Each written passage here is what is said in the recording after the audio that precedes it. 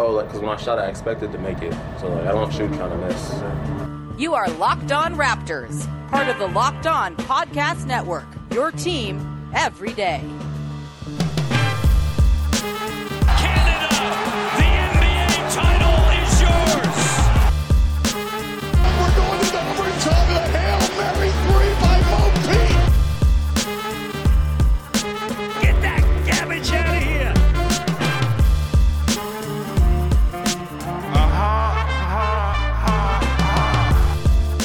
Hey, what's going on? Welcome to episode number 963 of Locked On Raptors for Thursday, June the 10th. I'm your host, Sean Woodley at RaptorsHQ.com. You can find me on Twitter as always at WoodleySean, and you can find the show at Locked On Raptors, of course, on Twitter. You can also find us on all your favorite podcast apps. Please subscribe to, rate, review, Apple, Spotify, Google Play, Stitcher, Odyssey, Podbean, Overcast, whatever it might be. Please subscribe to, rate, review, tell a friend. It's always very much appreciated. All right, on today's show, we are closing out our player review portion of the Season from Hell in review. We'll finish off things tomorrow and stop talking about the Season from Hell as of tomorrow when we talk about Masai Ujiri and Nick Nurse and the coaching staff and the front office. We'll get to that later, and that will be the end of looking back at the season that was, and we'll begin looking ahead next week. But today we're finishing off the player portion of it, and we're going to dive into three players who are not going to take up an entire episode, and so I have a bunch of mailbag questions that have also come in as well.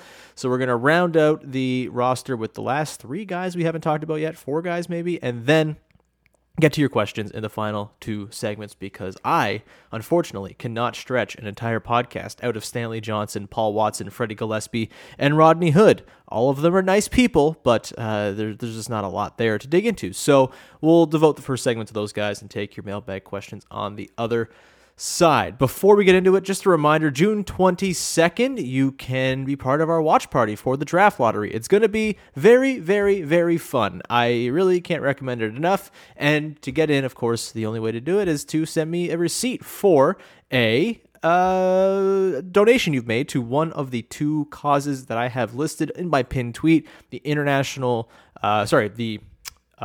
Residential School Survivor Society, as well as the Islamic Relief Palestine Emergency Fund. If you donate $25 or more to those causes, one or both, if you want to do two, go nuts, then by all means, please send me your receipt and you will be part of the draft lottery watch party on the 22nd. It's going to be a blast. We've already raised over $800 as well. So join the fun, join the good times, join the good vibes, and we will see you on the 22nd. All right, let's get to talking about the last few guys on the Raptors roster whose seasons we have not yet reviewed. We'll do quick hitters on the four guys we haven't gotten to, and then we'll get your mailbag questions. So let's start with Stanley Johnson, shall we? Stanley Johnson, oh, poor Stan. He played a lot this year, and for a time, he looked like he might be kind of carving himself out a nice little role as a role player. He was hitting his threes at the start of the year. He was doing some little extra playmaking in some bench lineups. His defense was outstanding, and for the first time really in his career, his offense was useful enough that it was balancing out and was, able to be on the floor to help keep that defense on the floor. I'm not really sure if that's how I was trying to express that thought, but still, that's the thought I had. He finally justified his defense being on the floor with his scoring, not really even his scoring, just his playmaking and, hitting catch and shoot threes whenever he had the chance. That lasted for 2-3 weeks, and then things kind of went back to being Stanley Johnson, where he's turnover prone, where he really misses a lot of his threes. Finished the year just 32.8% from three, which has got to be some kind of career high for him, honestly, considering the bricks he's kind of thrown up in years past. And he really did become the guy that was the new Patrick McCaw in a lot of ways, just inexplicably getting minutes from Nick Nurse, even though they were clearly better when he was not on the floor. He's not under contract for next year at this point. I have a hard time seeing him coming back to the Raptors. I know there's 2 years of sort of institutional knowledge there. You could probably do worse to have a 15th man who is Stanley Johnson with the defense he can provide, but I just don't see that being worth the roster spot. You got 2 second-round picks coming in, and a lot of the roster is kind of already set in stone for what next year is going to be.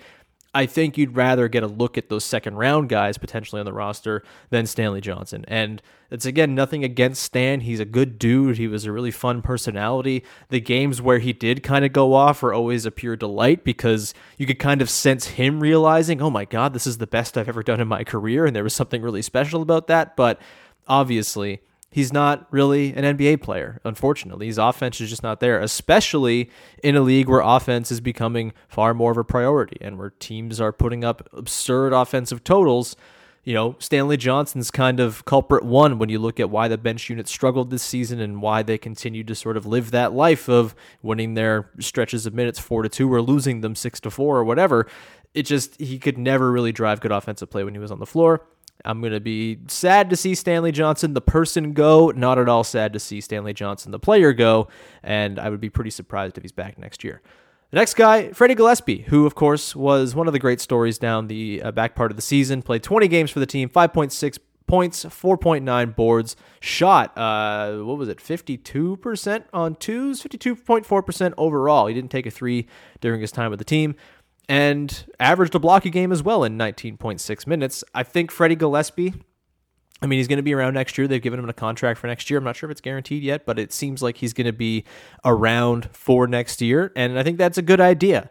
Do I think he profiles as a clear backup center? Not necessarily. I think he's probably best suited to be a really good third big, and you're happy to have him there and kind of move him along in the developmental trajectory a little bit, get to see what he can do with some work under the Raptors coaching and development, and maybe he gets an opportunity at some point to be the backup, and he looks maybe like he's fit for the part.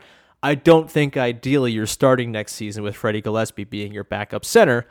All that said, he was really fun this year, and it was nice to see a guy who was excellent in the G League come in and kind of instantly address some problems the Raptors had. He was obviously an excellent rebounder. The offensive glass, 2.1 offensive boards a game in 19.6 minutes, nothing to sneeze at, and he really helped sort of stem all the issues the Raptors had with their rebounding. Both him and Khem Birch coming in at the same time had very similar effects, and it really is wild when you have competent big man play and strong rebounders down there, how much it makes it easier to finish off possessions. You're not getting killed by those second chance opportunities. And that's the best thing Freddie Gillespie provides, I think. His defense is nice, around the rim. He's super long. He was really good, sort of timing his blocks. I didn't find him to be particularly foul prone or anything like that. He averaged 2.2 fouls in his 20 minutes, so maybe a little bit high, but not anything glaring or awful or anything like that. And I think he is pretty mobile. He doesn't look mobile. He kind of walks sort of cumbersomely, but when he's moving on the court in the action of the game, he looks like he's pretty smooth and fluid. He can come up, he can hedge high, he can drop back. He can kind of play a bunch of different defensive styles, which is kind of what the Raptors want, right? And so even if it's just in a bit role next season where he's maybe not playing most of the nights, but he gets in there once in a while for matchup purposes or for injury replacement or whatever it might be, I think you're pretty comfortable with a guy like that who's, again, just 23, has a lot of room to grow, particularly in the offensive end. That's where the growth is really going to have to come. Can he finish more than just putbacks? Can he become a role man? Something like that. He doesn't really present himself very well as a good role target, and he's big. He's got long arms. You'd figure that'd be something he can work himself towards. But until then, he's just like a nice rebounding defensive energy big. And as the third big going into next season, I think you're totally comfortable with Freddie Gillespie. A couple more guys here.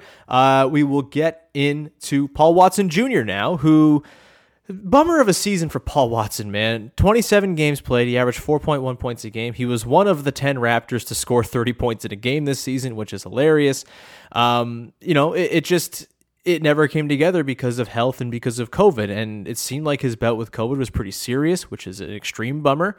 And it really sort of derailed him when it looked like he was snatching, the first wing off the bench spot for the Raptors. And I don't know. He's a little bit older. He's 26. And so who knows what the sort of future is going to be for him, what the developmental curve might be, but he's grown so much in his time since the G League and, with the Raptors this season. It'd be nice to just see him get some regular run. And I think you go into next season, I think he'll be on the team, and I think he probably slots in this sort of similar range to like a Jalen Harris would next year, where, clearly not in the obvious surefire coming off the bench rotation tier of the roster, but definitely in that 11 through 15 range, you can certainly pencil him in, and I think you're pretty comfortable with that. And he, again, sort of as like a 14th, 15th guy, you could do a lot worse than Paul Watson. It's a nice thing that the Raptors sort of are going to have a bit of a silver lining from this season, I think, coming out of it, is that you had all these guys, Utah, Paul Watson, Jalen Harris even, guys who really wouldn't typically have gotten a lot of run if the Raptors were fully healthy. They actually got run, and in some cases very much improved and figured things out, and will come into next season probably a little bit more seasoned and ready to take on those back end of roster spots, and won't look out of place if injury or circumstance forces them a little further up in the lineup. So hopefully Paul Watson Jr. can get back to full health. Hopefully he doesn't have any long-term effects from COVID or anything like that. And shout out to him for his 30-point game in his second to last game of the season against the Magic on 10 of 13 shooting. Just crazy stuff. We like Paul Watson Jr. here on this podcast. Shout out to Kelsey O'Brien and Raptors 905 basketball, baby. The last person we'll talk about before we get into your mailbag questions is, of course, Rodney Hood. Notable Raptors legend Rodney Hood, who for a short time after the trade, the Gary Trent trade, where he was the salary match for Norm coming in, it seemed like maybe he was about to talk me into maybe you pick up his option for next year and have him come back and be sort of a bench hand. He looked really rough other than a couple games out of the break there. Of course, he got hurt too, and that's not amazing, and it sucks for him because his entire career seems to have been derailed by injury, and it's not really in his control, which is a huge bummer. There's some nice stuff there with him. He can create a shot a little bit. He looks comfortable putting the ball on the deck. I love to watch a lefty at work, and he's also big, and you can roll out, multi-wing lineups with him. It's just he doesn't seem to have the juice anymore, doesn't seem to have the finishing ability anymore, and it's a huge bummer because Rodney Hood's a cool player, but for $10 million, I cannot see the Raptors picking that up. However, if you're looking for how Rodney Hood could inform the future of the team, he's really circled for me as a guy with a non-guaranteed deal for next year, as a guy who very much could be, trade ballast at the draft. If they're able to include Rodney Hood as the salary going out, maybe you can make something happen. Of course, he's the guy I keep throwing into my hypothetical Miles Turner trades, but there's any number of guys out there if the Raptors want to target them, whether it's a big, whether it's a two guard who can score, whatever it might be. I think Rodney Hood is a pretty valuable contract to have on the books, and if not, they non-guarantee his deal and they get some cap space out of it if he ends up leaving. So, it's a bummer it didn't quite work out, but I don't think you could ask for much more, really, from Rodney Hood, a guy whose injuries have really just kind of slowed him down to a kind of depressing degree. And I hope all is well with Rodney Hood. I hope he's able to find a job somewhere next year and find himself back in sort of NBA relevance, because it's been a tough go the last couple of years for old Big Rod.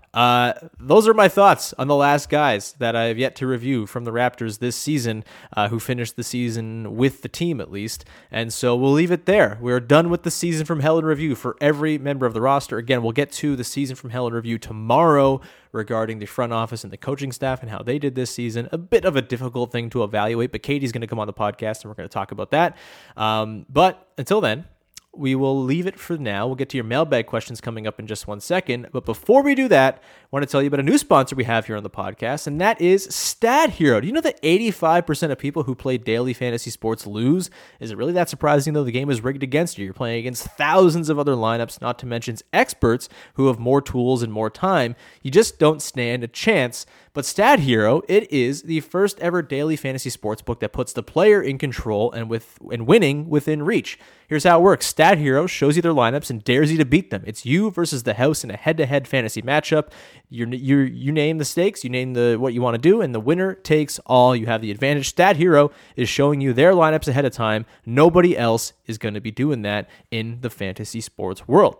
You are in total control. Stat Hero is DFS the way it was meant to be. One-on-one, play Stat Hero now and change the odds. Go to stathero.com/lockedon, sign up for free, and right now you can get 3 times back on your first play. That is 300% on return on your first play. That is awesome. Again, a 300% return, and that is basically unheard of in the fantasy world. stathero.com/lockedon, stathero.com/lockedon. Be careful, there are some geographical restrictions when it comes to Stat Hero, but if you're in one of the places where you can play it, give it a shot. It's a lot of fun. Today's show is also brought to you by our friends over at Built Bar, who are making the best tasting protein bars money can buy. They have 9 amazing flavors for you in their staple lineup, plus limited time flavors that pop up from time to time as well. Best flavor, I think, for me is mint brownie, but also raspberry's quite good. Cherry's pretty awesome. Double chocolate, salted caramel. You can't really go wrong. But if you don't know what your favorite flavor is, order a mix box. You get 2 of each of the 9 flavors. You get to decide which one you like the most, and then you can order a full box of those bad boys right to your house, both in Canada and in the USA. I really like Built Bars. It's a product I use. It's a product I like. It's a product that helps me, fuel it for a bike ride or whatever it might be, and I really can't recommend them enough. Go to BuiltBar.com, use the promo code LOCKED15 and get 15% off your next order. That is the promo code LOCKED15 for 15% off at BuiltBar.com. Do it. All right, let's get to your mailbag questions. We have a lot of questions that came in, and thank you to everyone for sending them on in. It's very, very appreciated. So let's start digging in to these questions. First question here comes from, I had it here and then I lost it. What is wrong with me? From Chuck Hayes Fan Club. The question is there a magic draft pick number that the Raptors drop to that makes it more interesting for trading versus keeping it?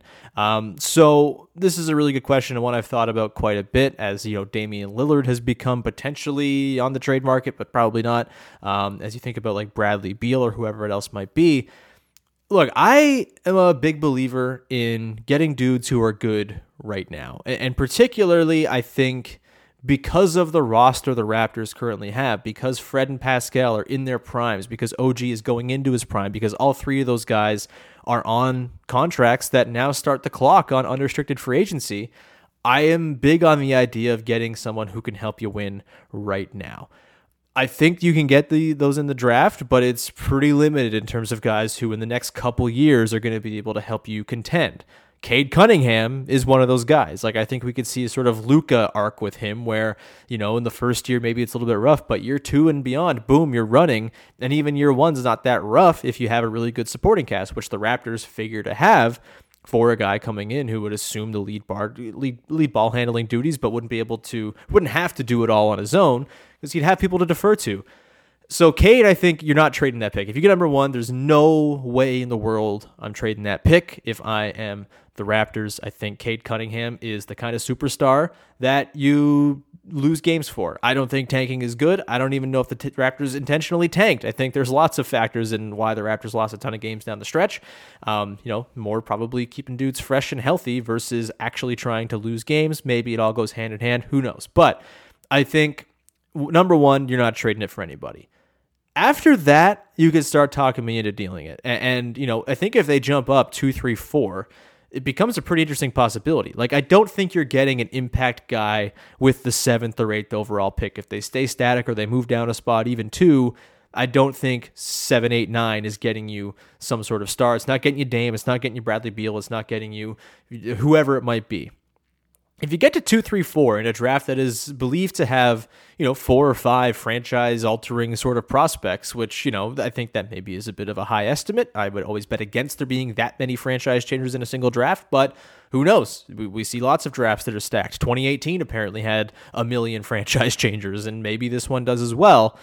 And so I don't think you're sort of insane if you call up Portland and say, hey, we have the number 2 pick, and we can send you Chris Boucher, and we can send you, potentially Fred VanVleet, and we can send you a bunch of other stuff. But this number 2 pick is the big thing. We'll send you future picks as well, because that's what it's going to take. But this is the key thing. You have the number 2 pick in this year's draft. You get to expedite your rebuild in the post-Dame era. What do you say? The same thing goes for Bradley Beal, though Beal's a bit interesting because he's a free agent after next season. And do you want to give up the number 2 overall pick for a pending free agent that you're not sure you can keep around? It's far different than giving up the 28th overall pick for Kawhi Leonard. Keldon Johnson's nice and all, but I would take the title in exchange for that. I don't know if you trade for a Bradley Beal and instantly become a title contender. Maybe you get close. I'm not sure. It depends on growth from OG and stuff, but I think you're kind of still probably sub nets at least, and that's kind of the standard bearer for going forward here. So yeah, you could probably talk yourself into a deal like that for some team, but there's lots of different sort of things to keep in mind. The Lillard thing's interesting because he's under contract for like 1 million years beyond this year, and you almost get to the point at the back end of that contract, or you're a little scared of that contract. At 33, 34, is Dame Lillard still the same great player? And so that brings the calculus, with the second or third or fourth pick also kind of into play. And you have to, it's a value judgment, right? It's what do you value? How much do you value those guys? 2, 3, 4. Do you think Evan Mobley, Jonathan Kuminga, Jalen Green, Jalen Suggs, any one of those guys is going to be a franchise-changing sort of superstar? And if so, you probably don't do it. But if you don't feel very high on those guys, then yeah, you probably explore trading it to see if you can get that sort of win now piece to pair with your win now core that already exists. It's a difficult thing. I really struggle with it because I both value finding guys who can win right now, but also if the market isn't bearing one of those guys, there's no need to force it, right? Like there's going to be another guy who comes along, and if you use your big chip on the wrong guy, you're setting yourself back big time. And so I think I'd probably hang on to it if it's 2, 3, 4. I probably call around, see what the best thing you can get for it is. If you call Oklahoma City, the coward Thunder, and say, hey, Sam Presti, we have this shiny pick for you. Will you give us Shai Gilgeous-Alexander in exchange before you have to pay him? Maybe you get lucky. And he says, you know what? I'm so horny for picks. I'm going to take that on, and you can have Shai. I don't think that's going to happen, though, because Sam Presti would have to be an idiot to do that. And I know Sam Presti I like to make fun of, but I don't think he's an idiot. I just think he's a pick-hoarding freak, and so maybe you can capitalize on that.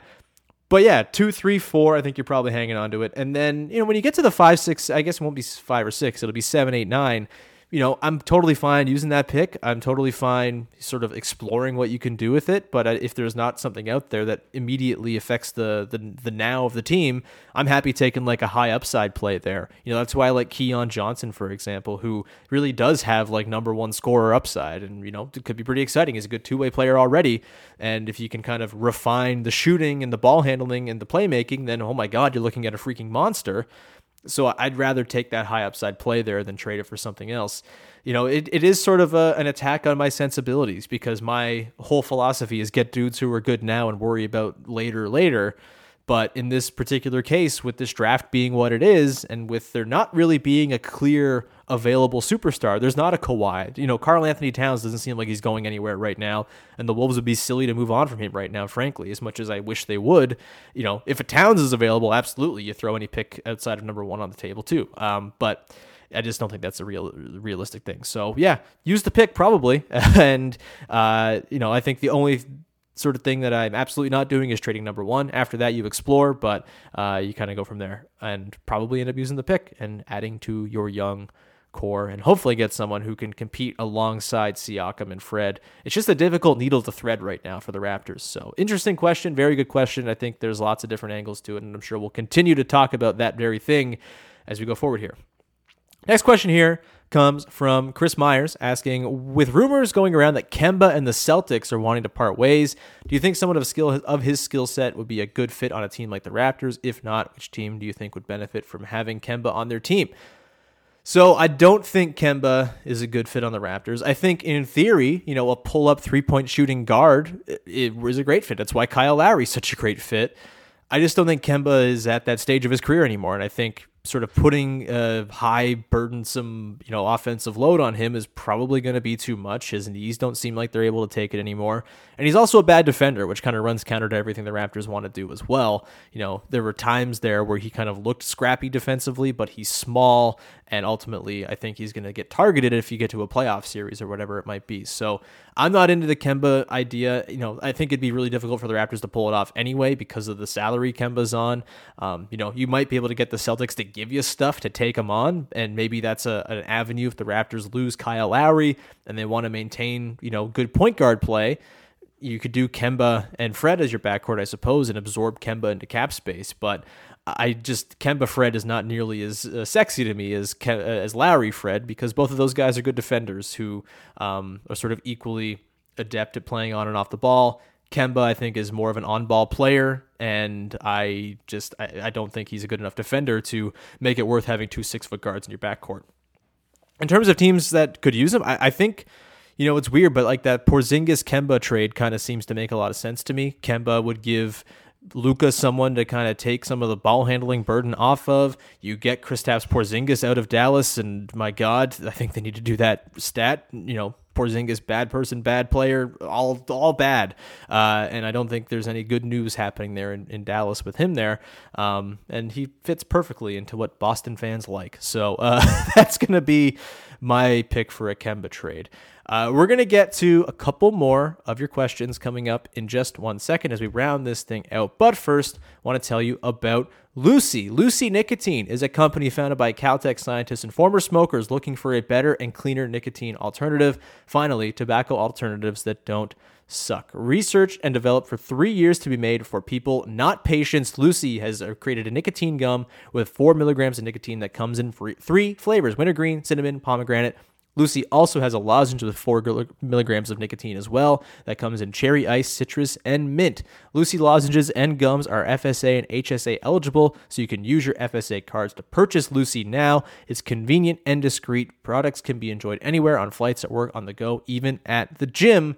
Look, I don't smoke. I never have, but, I have smokers in my life. I'll be telling them about Lucy and saying you should try this because there's always a better alternative to smoking disgusting cigarettes. It's 2021. Get rid of your cigarettes, unplug your vape, throw out your dip, and get some Lucy nicotine gum or lozenges. This is the real deal. A subscription to Lucy comes directly to your door each month, so it's simple. You don't have to leave your house because Lucy Delivery has you covered.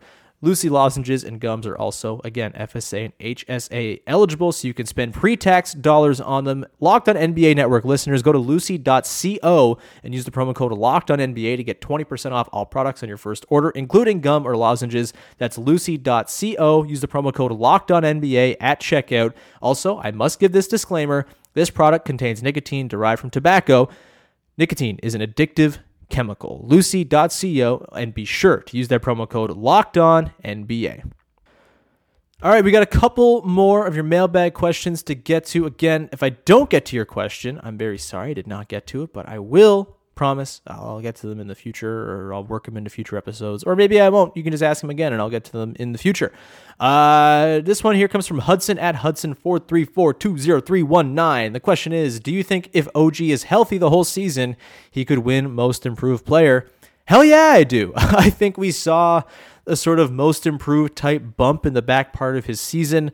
And I think just with the way the offense is coming along, the way his dribble drive game is coming along, the way he's kind of leveraging his size and strength for post-ups, I think there's very much a chance that OG could win most improved. And I think the fact that so far so good on the front when it comes to his usage increasing and also his shooting percentage is not dipping, I think that's a really good sign that he can scale up, add those numbers and still look the part of a guy who's most improved candidate. I think he had like 15.9 points a game this year. I think usually you need like a 5 or 6 point jump in that to get in the most improved. It's silly that we do it based on points jumps, but it's just the way it works and the people who vote on it. And so I think if OG comes out next year and averages 20, 21 a game, which I think is on the table, considering what he was doing at the end of the year where he was scoring in the 20s basically every night, I think it's certainly on the table. The fact that his defense is also there, he's not really going to improve on defense, but it could also kind of lead, if he has a higher profile as an offensive player, maybe that leads to him getting some love on the all-defense teams and all-NBA or whatever it might be. Not all-NBA probably, but the all-defense teams, absolutely, and Defensive Player of the Year is actually what I was looking for, not all-NBA when I was saying words. Good question. I think absolutely it's on the table. Next question here. This one comes from Jordan, who asks, if the Raptors get lucky and get the first overall pick, should they pursue a trade with the Warriors that sends Siakam to Golden State and Wiseman and Wiggins to Toronto? A future of Cade, Wiseman, and OG would be very promising, and it also makes sense for the Warriors right now. Makes sense for the Warriors. I don't think it makes a lick of sense for the Toronto Raptors. I don't think you're trading the first overall pick. It's not trading the first overall pick here. It's trading Siakam for Wiseman and Wiggins. I guess the logic here is, you get 2 players to kind of fill out the depth. You address the center position. You bring back Wiggins. The problem is Wiseman was an absolute disaster in his rookie season, just like a complete and total nightmare. Was like the turnaround for the Warriors was directly tied to Wiseman going out for the season with injury, and that sucks, and that's the life of a rookie big, but that's the reality. And it might be 2, 3, 4 years before James Wiseman is a productive center who contributes to winning, if that ever happens. Then you have Andrew Wiggins, who, yes, it was a nice story. He was fine this year. He, hit some threes, like 35 or 36% of them. He was the third best player, I guess, in the Warriors. That's not exactly clearing a high bar. And I still think we've seen in the play-in games and down the stretch, there are still lots of limitations with Andrew Wiggins. And Pascal Siakam he's the best player among those three, and it's not even close. And so, like, a pairing of Cade Cunningham with OG, Siakam, Fred, that's your contending team right there. Like, in the next couple years, that becomes a contender. I'm fully convinced of that. There's not as easy a path when you have Wiseman and Wiggins on your team, especially Wiseman, who's just not a contending style center, at least right now, at least not right now, and may not get there ever. So I know there's this sort of compulsion to think about Siakam trades and stuff. If you're trading Siakam, it's for a star, and Wiseman and Wiggins ain't that. So no, I think if you get the first overall pick, you go Fred, Cade, OG, Pascal, insert center here, and you roll, and you probably win 50-plus games next season, and then you're probably a contender years 2 and beyond. So, not it for me there. Last one here. We'll get to this one from our pal Freddie Rivas, who asks, when we beat the Celtics next in the playoffs, which Raptor would you like to see stomp, sit, dance on the Leprechaun's face? My answer to this is a guy who might not be on the team next year, but I hope he is for this very case.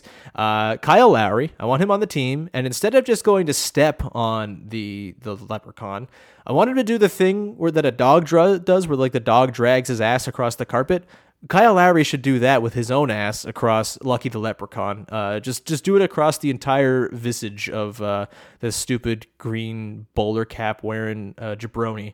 And I feel like Boston fans won't take well to that, and that is exactly the right people to piss off. So yeah, Kyle Lowry dragging his ass across the Lucky the Leprechaun is my pick and my answer to this question. And that, I think, we got time for one more. I'll get one more in here.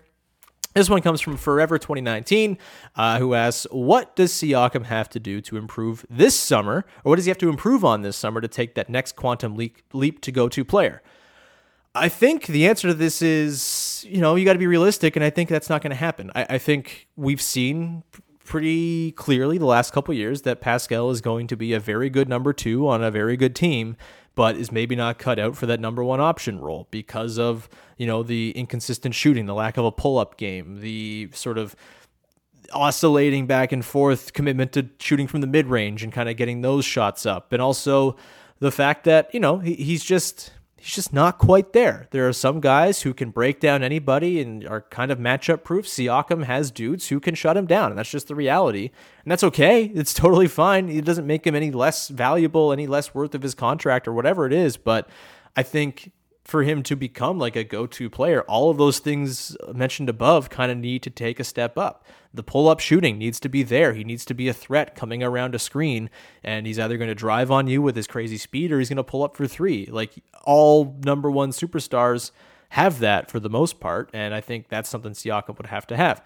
I think, the playmaking would have to even take up another step. He was good this year, in fact, really good this year, and became an excellent playmaker, made some pretty difficult reads and passes. He's going to have to expand that repertoire even more. It's just a really difficult thing to do, to go from being very good to, franchise-changing go-to guy, and I just don't think that's going to happen, and that's fine. There's nothing wrong with Pascal Siakam being the second best player on your team and sort of working off of another offensive star who's maybe a bit more heliocentric or whatever. I think that's the path forward here for Siakam, and I think this season was clarifying of what his limitations are and what they're going to be.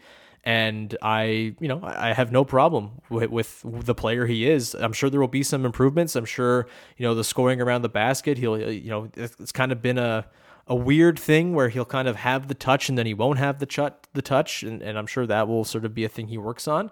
But for the most part, I think he's a really nice player, and it's going to take a lot and sort of a handful of incremental improvements in a lot of different areas to become a quote-unquote go-to player, as opposed to the very good number 2 that he is right now. And that's going to do it. That is all the questions I have, or I have a lot more, but I don't have time to answer them. So sorry if I did not get to your question. Again, please send them on to next time. I'll try to get to them. Really, really appreciate everybody for listening, subscribing, supporting the show. It's deeply, deeply appreciated. And we'll have a lot more coming up for you in the coming days. Tomorrow, Katie's going to come on the podcast. We're going to talk about Coach Nurse and the coaching staff and the front office and how they approach this season. And then next week, we start into draft stuff and also have a fun episode for Monday, Tuesday. Of course, this Sunday is the 2-year anniversary of the Raptors winning the NBA title. Of course, this is the first year they've not been in the playoffs for a very long time. And so Monday, Tuesday next week, we're going to do a fantasy draft with Vivek and Katie, and we're going to fantasy draft playoff games from the We the North, 2014 to 2020 playoff streak era. It's going to be great. There are lots to choose from, and I am very, very much looking forward to it. So that's going to be Monday, Tuesday, and then it's full draft stuff for probably the next month straight. And I apologize for kind of leaving everyone hanging for the draft stuff. It's a daily podcast. We got to spread this crap out a little bit in the off season, and so we'll really ramp up draft stuff next week. Of course, the lottery is not far after that. I know next Friday I'm going to be joined by Raphael Barlow, who is an amazing NBA draft man. He's of course one of the hosts of Locked On NBA Draft. That's going to be a ton of fun, and so you have that to look forward to next week, and we will continue to tee up the draft lottery, talk about different machinations and all that good stuff in the week to come, or the 12 days to come until the lottery balls are drawn. Until tomorrow, we'll sign off for now. Thank you so much for tuning in, and I'll talk to you again on Friday with Katie as we dig into the front office and the coaching staff. A reminder, just go to my Twitter to get your draft lottery watch party info if you want to be part of that. Send me a donation, send me your receipts. It's always appreciated. Again, we have like $865 raised right now, over a half dozen people in the room. It's going to be a blast, and so highly recommend that. That's all I got. Please go support the podcast, support all the other Locked On shows you want to support, and we'll talk to you again on Friday with another episode of Locked On Raptors. Bye-bye.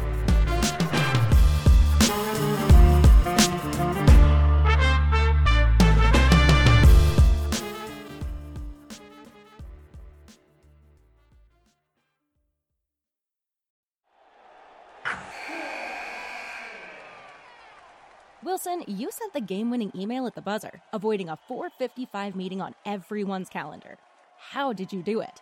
I got a huge assist from Grammarly, an AI writing partner that helped me make my point. 96% of Grammarly users say that it helps them craft more impactful writing. Would you agree? Grammarly helped adjust my tone to navigate tough work conversations.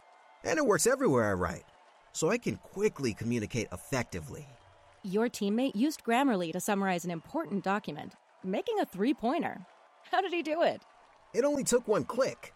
When everyone uses Grammarly, everything just makes sense. You made an incredible slam dunk to end the game. The meeting was canceled, and your team will go home champions. Go to Grammarly.com/podcast to download it for free. That's Grammarly.com/podcast. Easier said, done.